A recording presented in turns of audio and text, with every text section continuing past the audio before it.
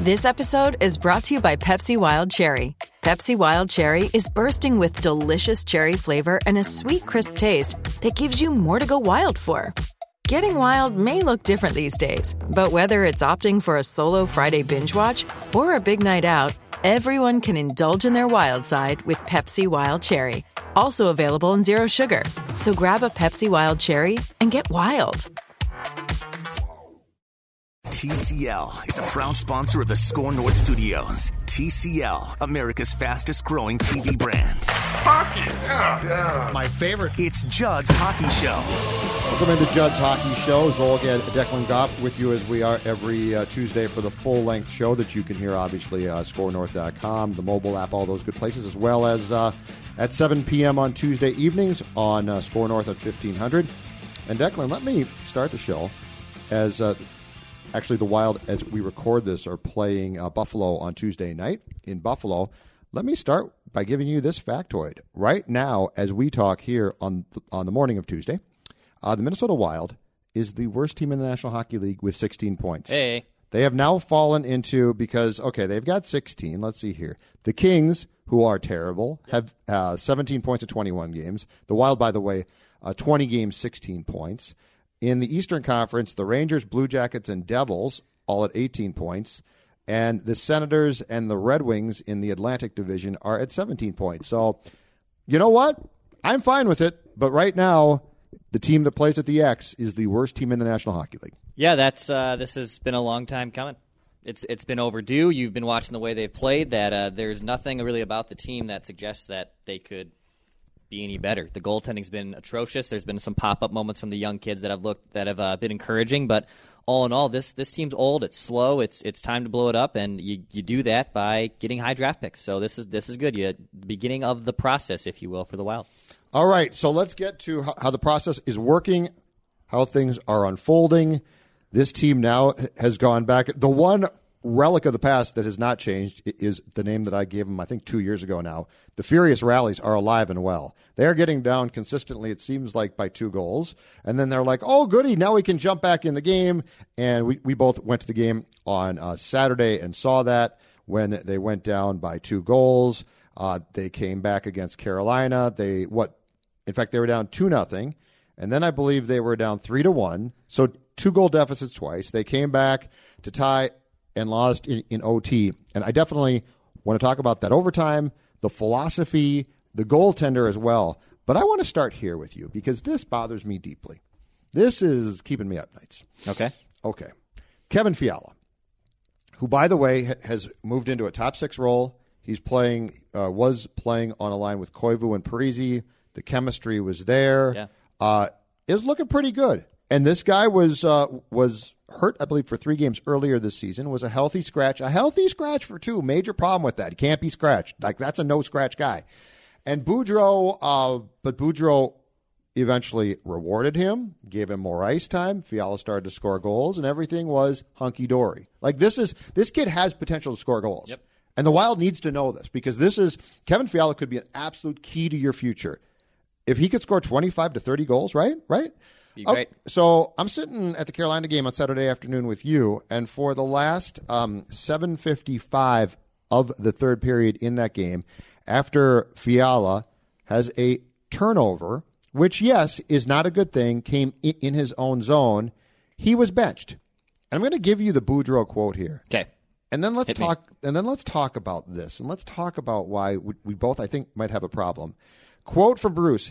He turned the puck over in a 3-3 game in the last 10 minutes of the third period. I'm trying to teach him to be more responsible. The last game, he did all the right things in the third period, so he kept playing. I think we got to understand how to protect the lead, which we're doing when we do get it in the third period. This was sort of a little lesson. No. You're not trying to win games. And if Fiala does this consistently, then it's a different conversation, right? Right. But here's my take, and then give me yours. Okay. If you're going to do this to Fiala, it has to apply to every veteran as well. Like, if we're going to milk victories, if Zucker or Parise or anybody else screws up, they're benched then, which you're not going to do. I don't expect that, all right? But this team is in no place if Kevin Fiala, he's going to make the occasional stupid play. Yep. So is Dumba. Like, I could bench Dumba for entire periods of time. Right. I'm not going to. It really bothers me. As much as I like Bruce, and as much as I want Bruce to be the coach of this team, I think this is one, Declan, where Billy Guerin has to go to Bruce and say, no, we're not doing that. If the kid screws up consistently, we'll address it. But we're not teaching lessons in key moments when it's more important that Fiala plays than any veteran on this team right now. I think the timing of it was a little strange because Kevin, for the last 5-6 games, had been starting to play very well.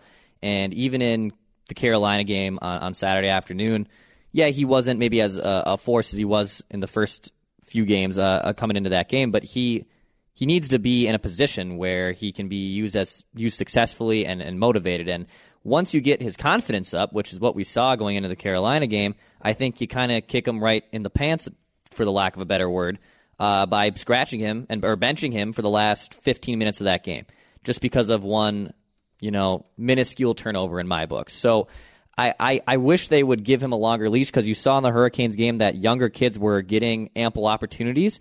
The Greenway and Eck and Cunnin line, which I'm sure we'll get into later in the show, was their best line, and it has been their best line for the last 3 to 5 games. So there's moments where Bruce is leaning towards giving these kids more opportunities and trusting them more, but then to kind of flip-flop it a little bit on Fiala, yeah, I'm in agreement with you that I just didn't agree with how he handled it. Yeah, and they won 2 nights before that game against Carolina, beat the Coyotes 3-2. And Bruce went into great detail about how he was playing well, so I kept playing him. But that should be the mandate for this kid. Like, all of these kids need to learn. I just don't understand what – if they consistently are playing poorly, then I get it. You got to sit them down. You got to talk to them. This is going to take some work then. But Kevin Fiala, Matthew Dumba, go down this list of young players. Eriksson Ek, who I think's played great of late, they're going to have moments where they make really, really stupid and bad plays, and this is the time to do it. Like, this cannot be a time where Bruce says, well, that cost us a win. This is why, if I'm Guerin, I think that you should have by now gone to Bruce and say, Bruce, you're not going to be fired based on points here. This team's not good. We accept that, right? What you're going to be fired on is if you try and put a veteran third line, fourth line guy in because you think that he can help milk a victory. So the Fiala thing, I guess I start with Fiala because he seems like the poster child of being made an example of if things go wrong. Donato would be up there too, but he just doesn't play enough, which I think is a problem as well. I think he should play way more.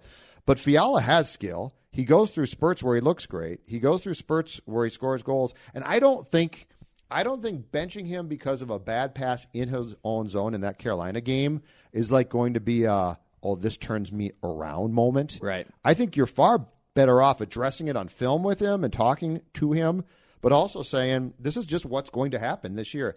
And if it costs you a game, who cares? You're a last place team. Yeah, you're like if Bruce thinks he's going to get fired because Kevin Fiala makes a bad pass, then somebody has to either tell Bruce it's your job or basically say, I just need you to do this. Right, and we're getting to that Thanksgiving threshold here in the NHL calendar year where if you're outside the top 8 and if you're inside the top 8, it's almost, I wouldn't say it's a lock, but the percentages of you being in the postseason, if you're inside the top 8 by Thanksgiving, are pretty good. And we all know the Wild are well outside the top 8 right now, even though there's a ton of teams in the West right now which are struggling, which are puzzling to me, and I know we're going to get into some disappointing teams later in the podcast. But right now, the identity of the Wild is you're a bottom 5 team. The ceiling, in my opinion, right now is the 5th best record in the draft lottery, or odds, I should say. So that's your ceiling right now. You're playing between the 1st and the 5th pick, and if you're outside of that, I'd rule that as a disappointment. And we'll also touch on it later, but Boudreau has a history of this. His teams typically, honestly, get off to very slow starts that have been much more talented than this year's Wild team. So that's probably what scares you a little bit if you're a Wild fan looking to rebuild and do it quickly. Is Boudreau can really milk some wins. So how he handles that and is what we have to watch for here in the next few weeks. And I think he would be a good coach to potentially guide the Wild through this process, but he needs the direction of, if Kevin, we're much more likely to fire you if Kevin Fiala does not play than you getting us 2 points against Carolina on a Saturday afternoon that doesn't matter. And by the way, too, the other thing that this franchise, and I think this starts at the top, Craig Leopold has to accept the fans are gone. Yep. Like, this is not It's your... looking like Mariucci in there. Yeah, you're not going to get him back right now. Right. Now, will Kaprizov? Absolutely, Yeah. he might. If you win games next year, I'm not saying that they're gone for good, but any thought process that this year is salvageable with the fans, they've checked out. Right. People with tickets aren't showing up. Correct. And it's pretty clear that you have people in the lower bowl with season tickets, Declan, who are probably going to their buddies, neighbors, and saying, Hey. do you want Wild tickets? And they're like, no, good for today. But the Coyotes game a week ago Thursday, the upper deck, there was I was in there, yeah. an empty section, right? Yeah, I was across the way. No from the one press. there. Yeah. Yeah. And on Saturday, there were a ton of empty seats. So anything to be like, well, if you just make the playoffs, no, this is done. Yeah, I mean... So let's stop with the pretending that the fans might.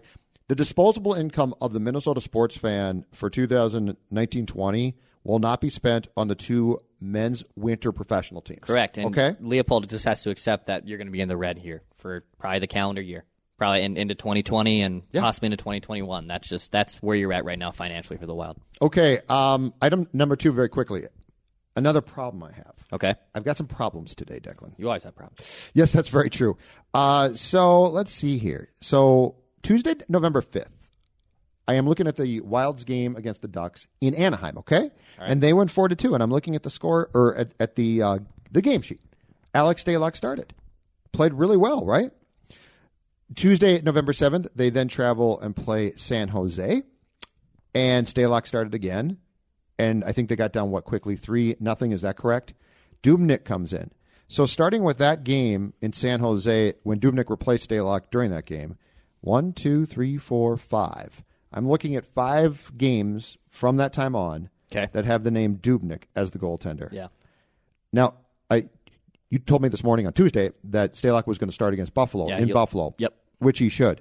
But what are we doing here? Why? And we saw the overtime goal that Devin gave up, and I know they said it went off Spurgeon's stick, and I don't really. Let's stop with the excuses. Yeah, no. You got to stop that puck. But why am I looking at Dubnyk's name so much? I'm not sure. I think maybe my theory is here, possibly, that obviously Devin Dubnyk has been coddled for the majority of his tenure here in Minnesota, and there was a good chunk of time, I would actually say the majority of that time, it was the right thing to do. I really do think it was the right thing to do.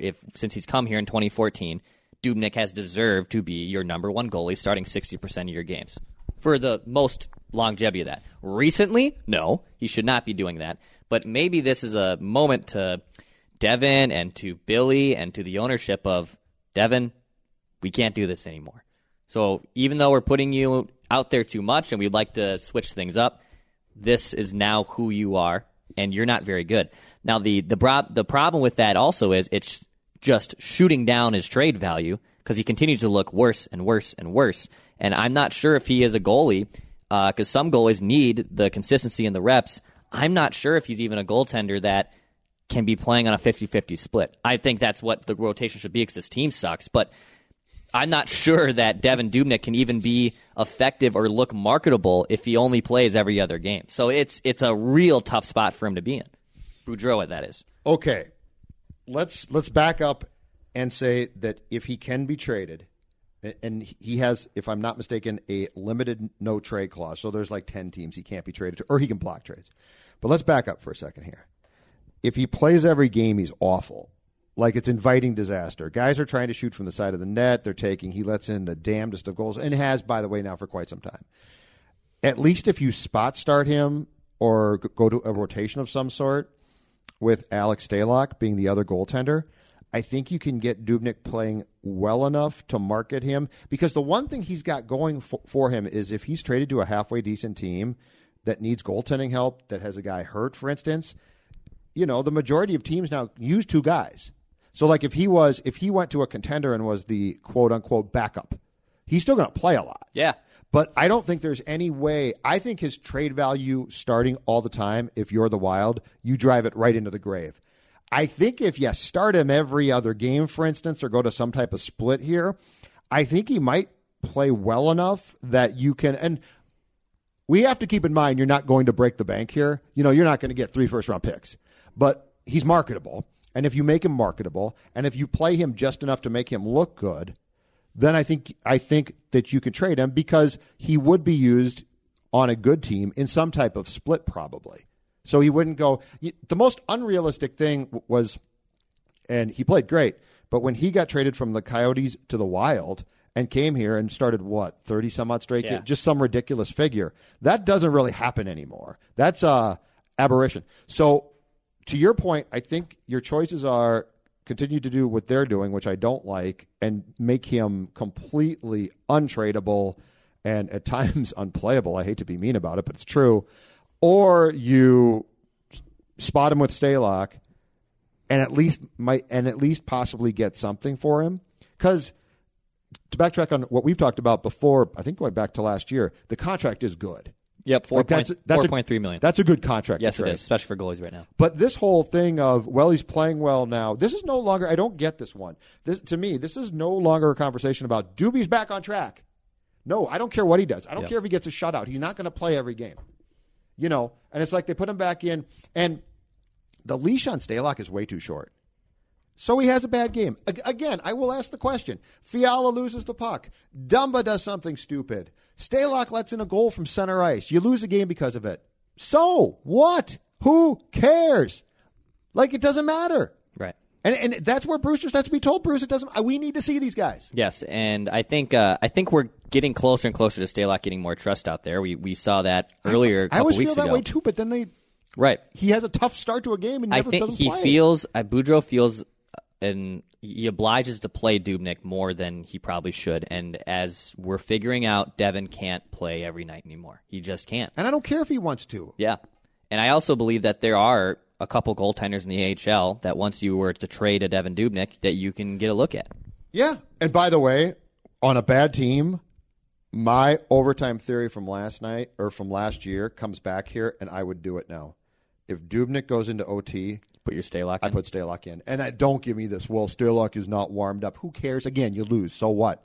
He ain't going to allow the goals that Devin allows. I can tell you 5'7" Alex Stalock at least come out of his dang crease to and he stop can play the puck. Yeah. But my point last year was, and I believe this was a product of the overtime game they played against the Sharks at the X early in the season.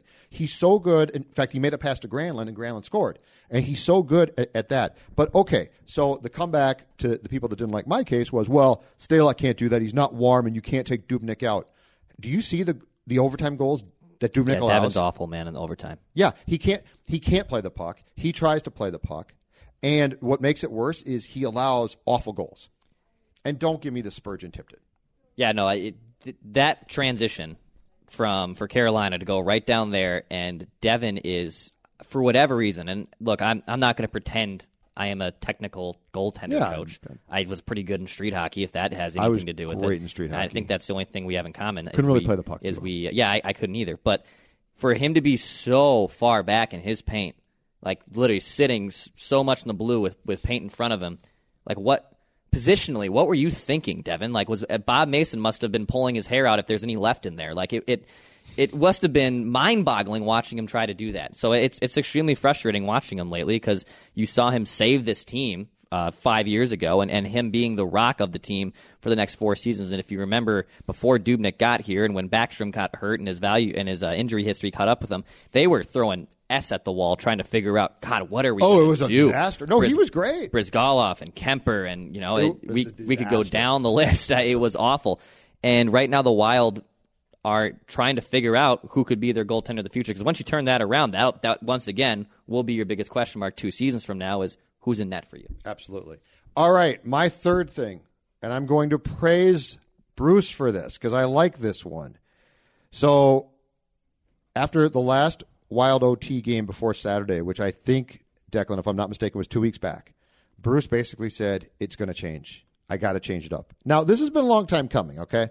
So this should have been done well before, but he finally said, I got to stop putting 3 old, slower guys out on the ice to start OT because I think the last home game that the Wild lost in OT before Saturday Parisi was just standing still, and it wasn't feasible. It wasn't workable. So at the start of overtime on Saturday, we got Eriksson Ek, who's playing really well, I think. Dumba, Brodin. Okay, cool. Yeah. That was followed by Stahl. Yeah. Cunnin loved it. He almost won the game. He did. Spurgeon. And then those three, I think, were scored against or scored on because Dubnyk allowed the bad goal. But what would have come next was a line or a forwards, the two would have been Fiala and Greenway. Yeah. This is exactly what they should do. Right. Putting your slowest guys on the ice out there for this 3-on-3, which the Wild have done since the league has transitioned to it, has been awful. They've been the worst overtime team in the league, I believe. I probably would have gone Fiala. Wins-wise. I might have gone Fiala, Cunnin, had Cunnin take the faceoffs. The Stahl one, I wouldn't have played Stahl. But even Dumba was more used as a forward than he was necessarily as a defenseman, because that's why Brodin was out there. Brodin was the defenseman, and Dumba was the other forward. So that is I think was a really telling and another encouraging sign of Boudreau putting other players that aren't the veterans, aren't the Suitors, aren't the Stahls, aren't the Zuccarellos, aren't the Koivus, the slowest fleeting team against fast teams. That's just a recipe for disaster. So that I was very encouraged by that he actually went out and put his young kids out there, because Jordan Greenway, Luke Cunnin, and Joel Eriksson Ek have been their three best forwards for the last 5 nights. Yeah, and Greenway again, and I think I said this on the last 2 Judd's Hockey podcast, Declan, that we've done. Jordan Greenway, to me, is playing exactly like you want now. I don't know if somebody got to him or a light went off in his head or what, but, man, his style right now, and he's going to get some goals and points, but more importantly, he's creating real problems. And he almost got the goal. That play that he made, I think it was in the third period against Carolina, to go to the front of the net. And Ek just missed it. I mean, both of them. But Greenway literally overpowered the Carolina defenseman to get to the net. Yeah. That was a hell of a play. Yeah, and if he continues to do that, because I'm skeptical that he can be a consistent 40-point guy. I really am. I'm just skeptical on it. I would like to see it. But I think he can be a very effective forward in this league for a very long time with his size and how he uses it. Like you said, maybe the points start coming more as he gets older and as he matures in the game. But for me, I look at a guy who uses his physicality and his size to help everyone else out on the ice. And the Wild need that, because they're really not a very big or bruising team. Okay, so you did a piece last week, ScoreNorth.com, that painted scenarios. Some very rosy, some not so. Give me those, and let's go through the scenarios that you painted potentially for the 2019-20 Wild as far as their season goes. So I think you and I will obviously have different opinions here, but I did a best case, worst case, most likely case scenarios for the Minnesota Wild this season. And as we touched on earlier in the podcast, I kind of mentioned that, hey, Bruce Boudreau has been down this road a million times where his teams just kind of are lethargic through the first 15, 20 games. In Anaheim, he went 1-7-2 in his first 10 games. That team finished with over 100 points and won their division. In Washington, I believe they won the President's Trophy in 2009, and that team started 5-4-2 through 11 games. So this is a trend with Boudreau, and I know different teams, different circumstances, but what can we make of Boudreau's slow starts and milking wins, and how can we kind of accurately paint a picture of what could happen? So I thought best case scenario for this team is something starts clicking right now. Everyone starts playing well. Young kids start taking steps up. They make the postseason, and they make the postseason by those young kids having an insane elevation in their game. So that means your young kids stepped up. That means you put yourself in the postseason, and you won a playoff series. I think that would be the best case scenario for the Wild, because it would put interest back in the team from a fan perspective. Multiple young kids would step up. You'd win a playoff series, you get some buzz back, and those would be good situations. So that was my best case scenario. Interesting. Well, first of all, it means to me that the young kids can't be benched then. Like the Fiala thing can't happen. Right. Second of all, if it all came together like that, I could sort of see it. The difference, though, is I think that Bruce would be trying to play as veterans to try and get them to help out, and I don't know how much they've got left to give in some cases. Yeah, so how I look at it is those veterans, like, we already know who they are. Yes. Like, their ceiling has been reached. They're veterans, right? Absolutely. And so that meant that the younger kids had massive developmental steps. And then they can't be benched, though. Correct. Yeah. So this means that Bruce has to change his ways. So if Kevin Fiala loses the puck or makes a dumb pass in his own zone with 8 minutes left in the third period of a tie game, he says, "Go back out there, kid, and get him and score a goal." Yeah. Or if Dumba does something, and I go back to, and I like him, but again, he has certainly made some passes where you say, "What the hell is he thinking at the time?" I see what you're saying. The plausibility is probably very, very far-fetched. Correct. And I don't know that Bruce would have the ability to do what you're saying, which is to go to get the young kids playing enough to do that.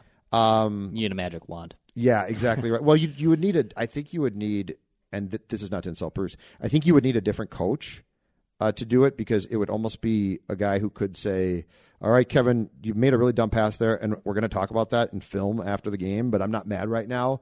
Go back out there." So, okay, that's scenario one. Sorry, so now worst case scenario for this team. I like this. And this is... I'm a big fan of worst case. This is how... I've seen this play a million times, and I hate the theater, and that's how much I've seen this play. Oh, I'm not going to like this. Sorry. Worst case scenario. You're not going to like this. Sorry. What will happen in the worst case scenario is sometime after the new year, probably in February, the Wild are going to win 12 of 14. They're going to go on a roll. They're going to go. They're going to be down by 2 goals in every game. Yep. They're going to win 12 of 14. Maybe, one of those players steps up. Maybe someone starts playing very well. By April, you're now fighting for a playoff spot, and by the end of the season, you're 9th in the West. So you missed the playoffs. You got hot for no reason. The younger kids didn't take a step up. So now you're out of the draft lottery. You're picking 13th. And Kaprizov doesn't want to come over here. That's my worst case scenario, which honestly could happen. Now, Kaprizov did say, I saw reports last week, that he definitely plans on coming over here. But a lot of what you just talked about, like, I can't dismiss it. I'd like to say, oh, no, but they rally from 2 goals down more. That's one where if you're Billy, you would have to put your foot down and stop it. Yeah.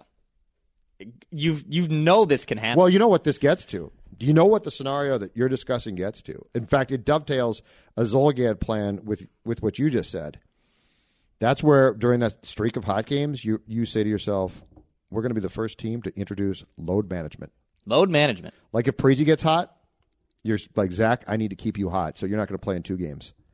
And then Eric, if you're hot, and also you make trades right then too. Yeah. That's the other thing is with Stahl. I'm moving Stahl. If this was a court of hockey law, I move Stahl as quickly as possible still. Clunk, clunk. That's my... I want to move him. Yeah, I would too. I can't move Parisi. Can't don't move Suter. I get all that. Right. But my gosh, if I could move Stahl, well, heck, if Zuccarello would come to me and be like, I didn't realize what I signed up for. Anymore. But that contract, I think a lot of teams would be like, what? I've been thinking about telling that to Phil, too, to waive my no movement clause. I don't know if I can do this anymore, but, I'm thinking about Phil it. never should have given you the... That's right. Should never give you the clause. All right. Now, the final one, the most likely scenario. So the Wild stay in the top 5 of the draft lottery. We touched on this already kind of in the podcast. This is the most likely scenario, is that they finish inside the top 5. They sell off some assets at the trade deadline, a Stahl.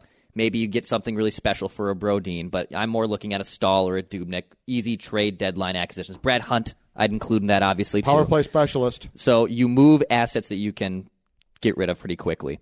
You stay in front of the top 5. Maybe a player or 2 from the AHL come up, and you see what you got there. And then you get a top 5 pick. Kaprizov comes over. You start to turn things around quickly. I think it's more of a no-duh scenario, because I think we're at that point. Like, no-duh, they're in the top 5 of the draft lottery. And you're tracking that way right now, no question. And let's just say Fiala is the guy. Fiala is the only one of the kids that takes a substantial developmental step up in his production, points-wise, and his maturity as a hockey player. So maybe that's probably the most likely scenario that's what's going to happen. But the best and the worst, obviously, the best-case scenario is the least likely to happen. The worst-case scenario is the second most, and the most likely, obviously, is in the name. So the best case, I think, is just out. I think you're right. It's not going to happen. I honestly, to go back to the worst case, I think if you're Bill Guerin, you can stop that one. You can. Like, you would just make a trade. I'm not kidding. I would actually say the NBA is doing it. Why can't my guys sit in the press box for a few games? But you could definitely trade a guy like Stahl. You could trade if Dubnyk gets hot, which is, it could happen. Yep. I would move him as quick as possible. I would say Stahl and Hunt are the two most marketable trade deadline absolutely. acquisitions. So I feel like scenario 2, while it would make me want to rip my hair out, is also something that could be avoided as it's happening. Yeah. Like you could be like, I'm just stopping this right now. Exactly. And the last one, the last one makes perfect sense. And again, you know what? This is not. So just to be clear here, this team is bad. But I think they do care. Like, there have been times where I thought the locker room, not this year, but there have been years, I think, where we've all agreed the locker rooms felt sort of poisonous and it's not right. And it's not that guys aren't trying, but they're definitely not on the same page. I think there are guys on this team who are definitely on the same page. So this is not the Wild's not trying. Like, if they just applied themselves, they're legitimately down to Rip a lot because they're legitimately down to Rip a lot. Exactly. And they're not that good, and that's why they're down. But they do have some talent, so that's why they can come back. There's nothing like watching Wild hockey live and in person at XL Energy Center. The sound of the puck on the boards, the excitement of the stands, and fans cheering on their favorite hockey team. Tickets remain for 2019-2020 home games, including special ticket packs that include unique experiences or merchandise. For the best ticket locations, check out wild.com/tix. That's wild.com/TIX. There's nothing like it. Wild hockey. We'll see you at the X. But I'll go back to what I've seen of late. I love, and I know people are checked out now and not going, but the Eck line, Declan. The Eck line is fun to watch. I mean, Greenway, Cunnin now on the wing instead of at center where he probably belongs.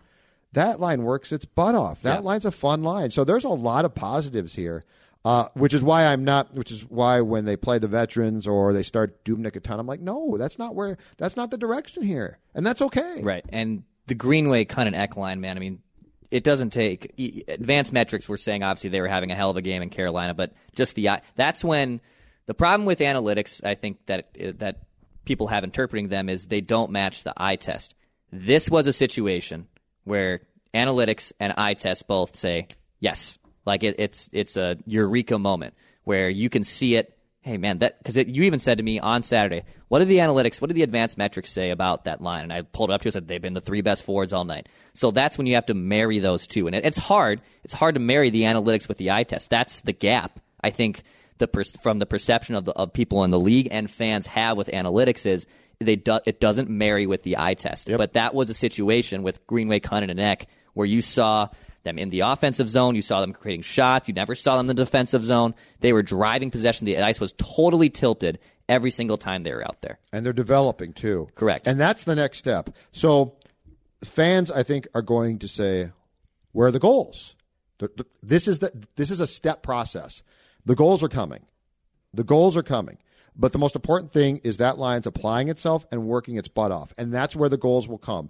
And you know what? They might not come for 2 months. They might not come till next October. I don't know. But I could tell you with how they're playing, they'll come. That's the final step is when one of those guys scores 25 goals, okay? Exactly. That's the final step. But what you should be concerned about is how hard are they working? How do they look? And the other question, and I think that they are answering this in a positive way, Declan, the other question is, do they fit in today's game? Correct. Because, okay, let's take Mikko Koivu has some skills left. Like he's got some inherent abilities left. But when you watch him play, he's a veteran who's trying to figure out where the game is going before it does because he can't play at that speed. Eric Stahl, I feel, the same way. I feel like Eck is getting himself to a point where he does fit into the game. And that becomes my question is, how many guys do you have who fit the game? Zach Parise works his butt off. Always does. But does he fit where this league is trending now consistently? Not really. Yeah. Not really. So these are things that I watch that line and I say, okay, it's not there yet, and I'm fine with that. Yeah. And even I've never been so high on this team as right now. The ebbs and flows of the NHL just beginning of the decade, it was young, fast, small. Small and fast at the beginning of the decade. Johnny Gaudreau's. And then you saw the last 2 years, now it's physicality's back. So how the game flows, yes, is always a huge, humongous question. And I think with how old this team is, with a lot of the veterans on it, I do think they struggle with that. I felt the game, too, it was fast. It got bigger. Yeah. but now it's bigger and faster. Correct. So it's like more from those King Stanley Cup teams, which were pretty big, heavy teams, and they had skill and could skate. I'm not saying they couldn't, but now I feel like it's gone up another echelon. And, Eric Stahl, a guy like that who I think could help a team as a third-line guy, a contender. But if you look at what he can do and his skill set now, I think it's waning in a league like this. Correct. Are you prepared for our hat trick of questions? Yes, I am ready. Okay. Judd's Hockey Show, hat trick of questions. Question number 1. If you could take Nino, Mikael Granlund, or Charlie Coyle back from last year, so you could go in a time machine. Yep. Stop Paul Fenton. Hang up his cell phone. Break it. Stomp on it. Can't make the trade.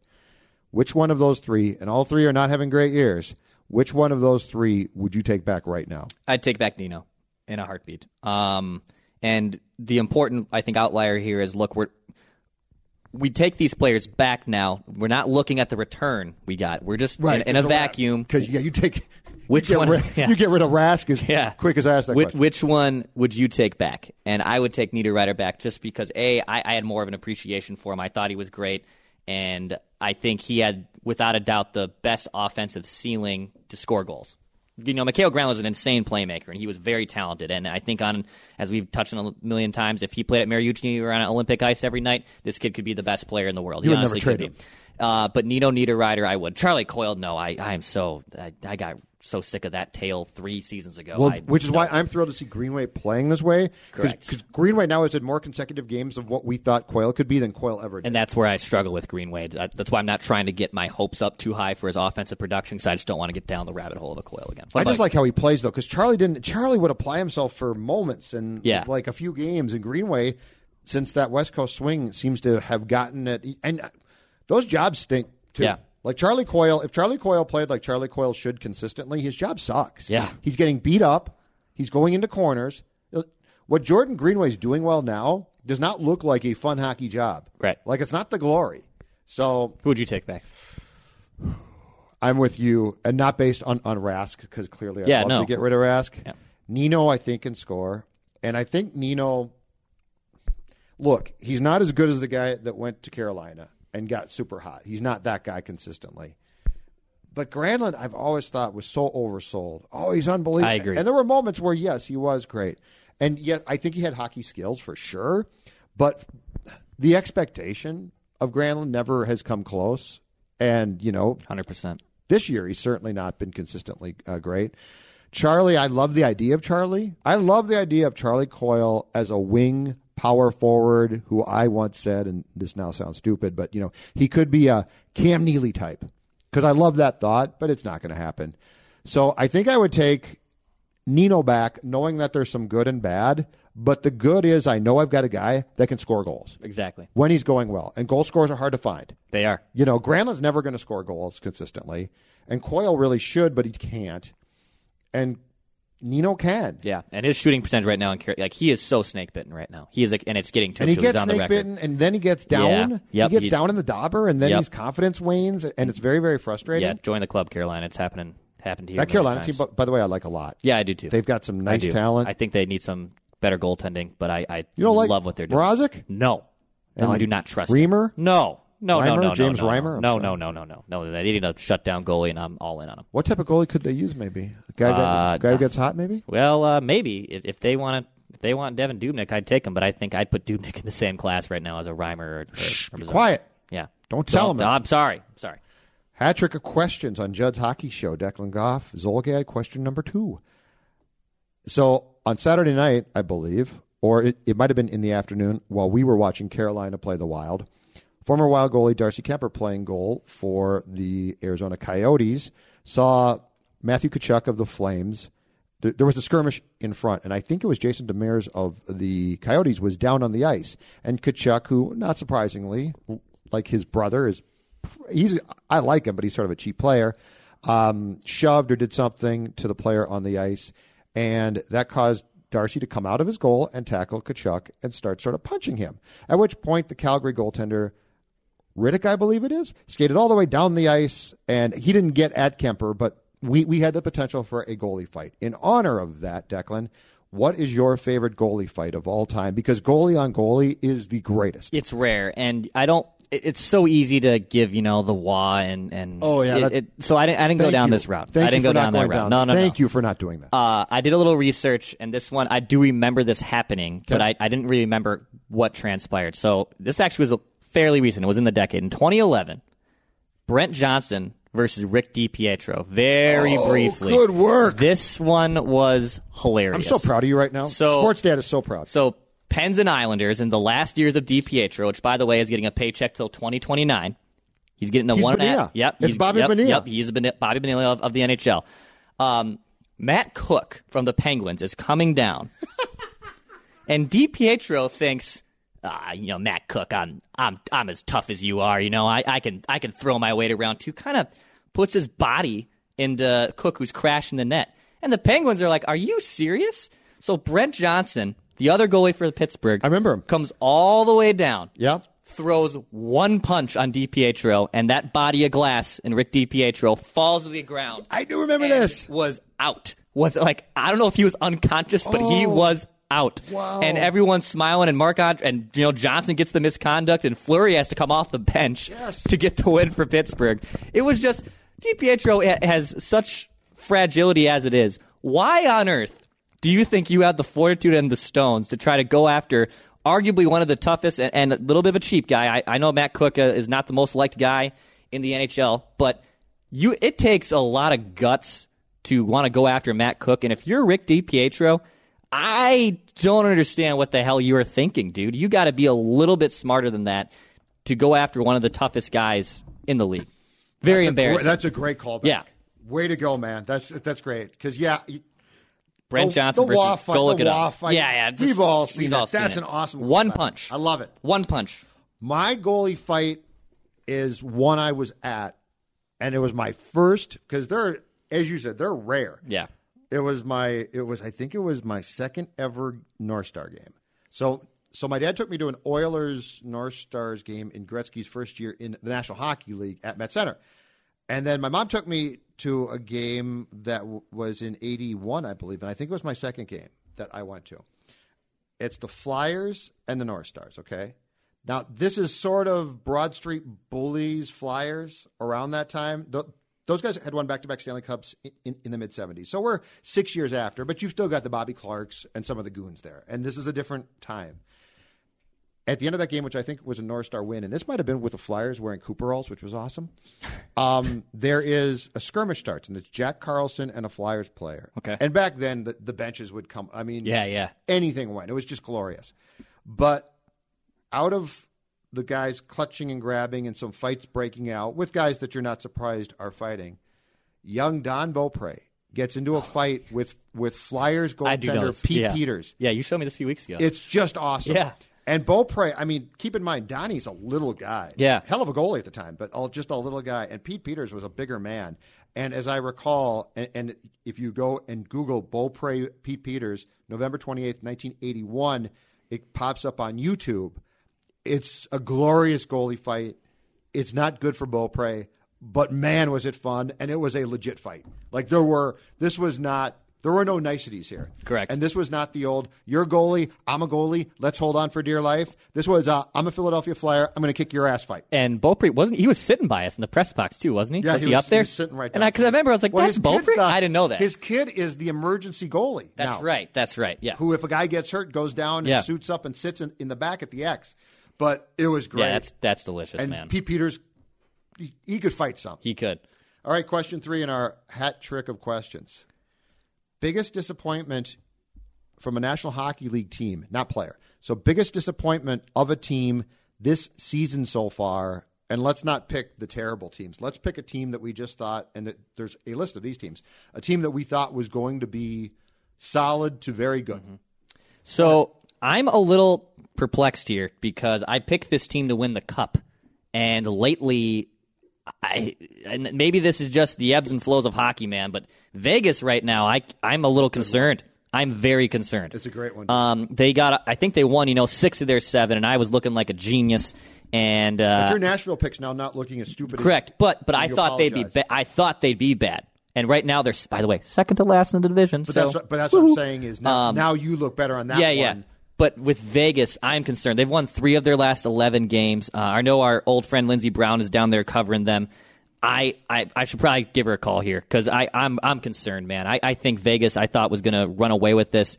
I did not think, St. Louis and Edmonton would be on top of the West through the first 20 games of the season. Yeah, where's the cup hangover for the Blues? Oh, I thought, playoff team for sure, but I thought, like you said, cup hangover, and they've been consistent Colorado all year long. Has 26 points, and look at all the guys they've got out. Correct.